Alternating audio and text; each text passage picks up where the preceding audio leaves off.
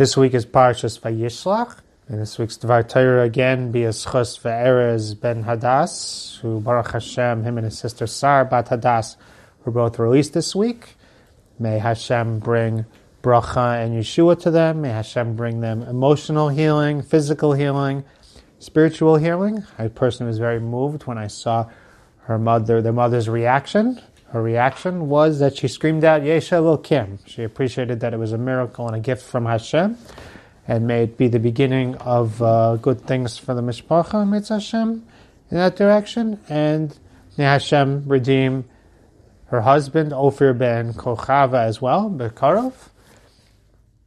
Also want to dedicate this year to zechus for Refuah Shelaima for Yagil ben and Or ben Renana, the Yaakov brothers. Saw the story of Yigal's tefillin and was moved by it as well. May Hashem help them heal together with the rest of the Shvuyim, and may Hashem redeem the rest of our Shvuyim Bekarov. May we be zochet to Chanukah miracles of Hashem redeeming our captives Bekarov. In general, this topic of trading hostages has been on my mind. I did see that there's a tshuva that Rav Yosef wrote in consultation. It's in the 10th volume of Yabia Omer. It was during the Entebbe raids. Some of the politicians asked them to debate if they could trade hostages for terrorists, whether or not that's mutter. Was there any consultation with Rav Yashiv and Rav Shlomo Zalman and Tzina Bashul? And so I see that they've already taken a position, I don't know about ratios, but in general to say that such a thing is an okay thing to do. So I know my place, and that's the position of the Gedolei Hador. Then that is the position, and may Hashem just continue to protect and watch over our people. So it's interesting that this is the week where the hostages releasing has been going on. In this week's parsha, we have a story of Dinah being taken hostage by Shechem. Just wanted to talk about one or two ideas in the parsha that I feel like spoke to the current situation, at least to me. So we have in Perek Lamed Gimel, Pasuk Yud Ches, we begin the story where Yaakov comes Sholem ir Shechem, that he comes to Shechem and he's Sholem. He's just finished up with Esav. And it says, Vayichan, Vayichan is Penei Ha'ir, that he encamps, Pashim Shad means he encamps in the face of the city, but the Gemara says, Vayichan, I guess some language of he gave them good things. Gemara in Shabbos Lamed Gimel says that he made a coinage for them, that he built bathhouses for them. The Medrash says that he opened up stores and sold things on the cheap for them. He did things to benefit the people of Shechem.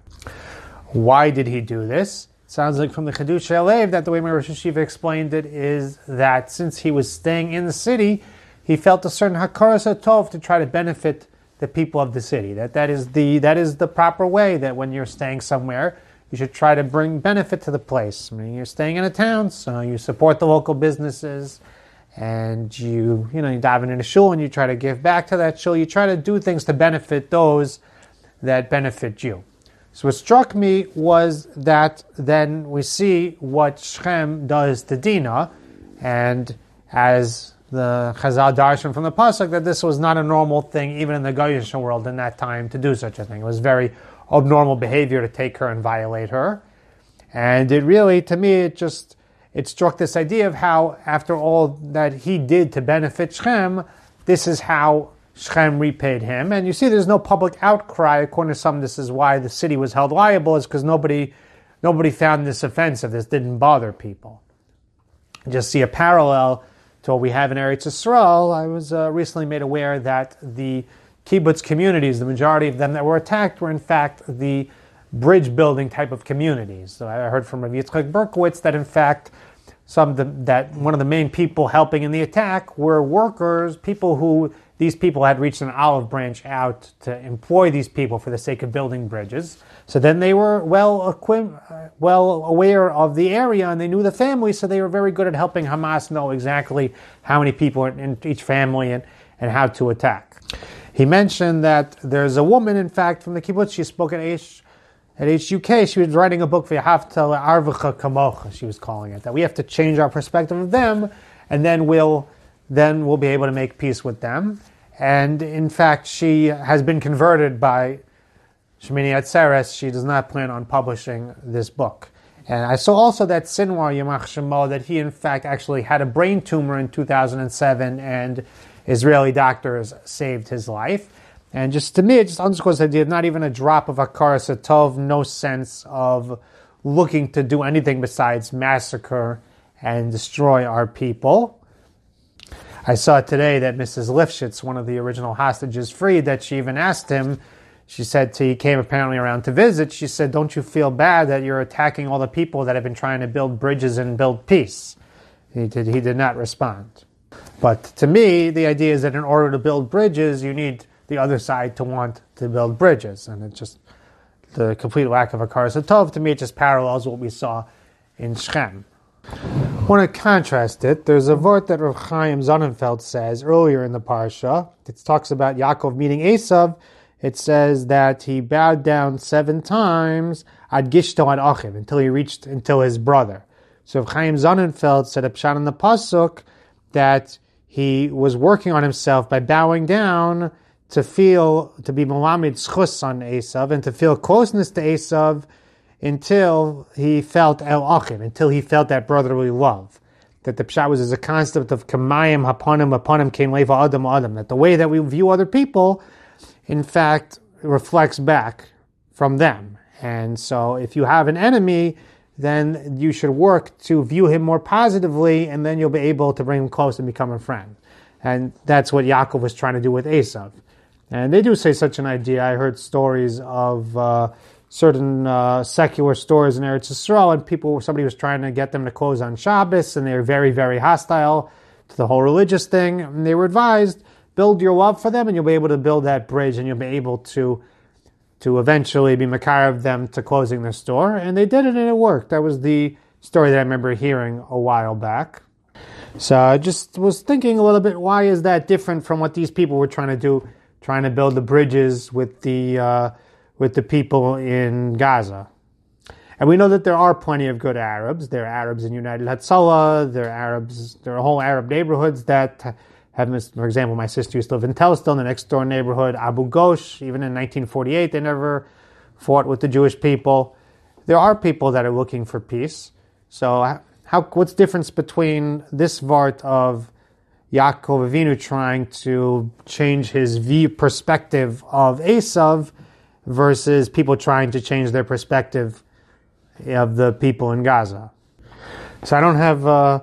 curious to hear what other people think. I was thinking the pshat is that in order to extend the olive branch and build that relationship and transform, there has to be a willingness from both sides. I mean, there does have to be, at the end of the day, Esav is a complicated character, and he is Yaakov's brother, and he does have goodness within him. And at the end of the day, the one over. At the end of the day, our fellow Jewish brothers are our fellow Jewish brothers. I was thinking maybe contrast it to people who have no interest in making peace, and fakir, all the people who want to make peace have peace, and those are where all the people collect for the most part who don't want to make peace to a strong degree. It's a different situation. There's nothing to extend the olive branch to. There's some other overlaps between the parsha and what's going on in the world, that we see that Dinah gets taken, and Shimon and Levi, they say to Yaakov Avinu, and Yaakov says, why did you wipe out the city of Shechem? They say, could we let our sister be treated like a zona? And the way the Targum Yonasan translates the pasuk, people are going to say that you could violate our sister and get away with it. We have to show that they were killed because they violated Dinah, that you don't get away with something like this. And for a reason that Yaakov was upset at them, but it seems that there's a lot of basis for what they did, as far as exactly why it was mutter for them to take vengeance on the seemingly 99% of peaceful Shechemites. So that's an interesting topic. Maral actually is not really bothered by this kash. In the Goraya, the Maral says, when you're fighting a war, you can't take a look and say, those are the three Midianites who didn't do anything wrong. Make sure then the arrows hit them. When you fight a war, you fight a war. That's another topic that comes up in this week's parsha. I'm just going to end again. Feel before HaKadosh Baruch Hu as Hashem should bring Geula and Yeshua to all of our people and bring us to do what we're supposed to do. And Be'ezus Hashem will bring the Bias Gold Tzedek from here of Yameinu.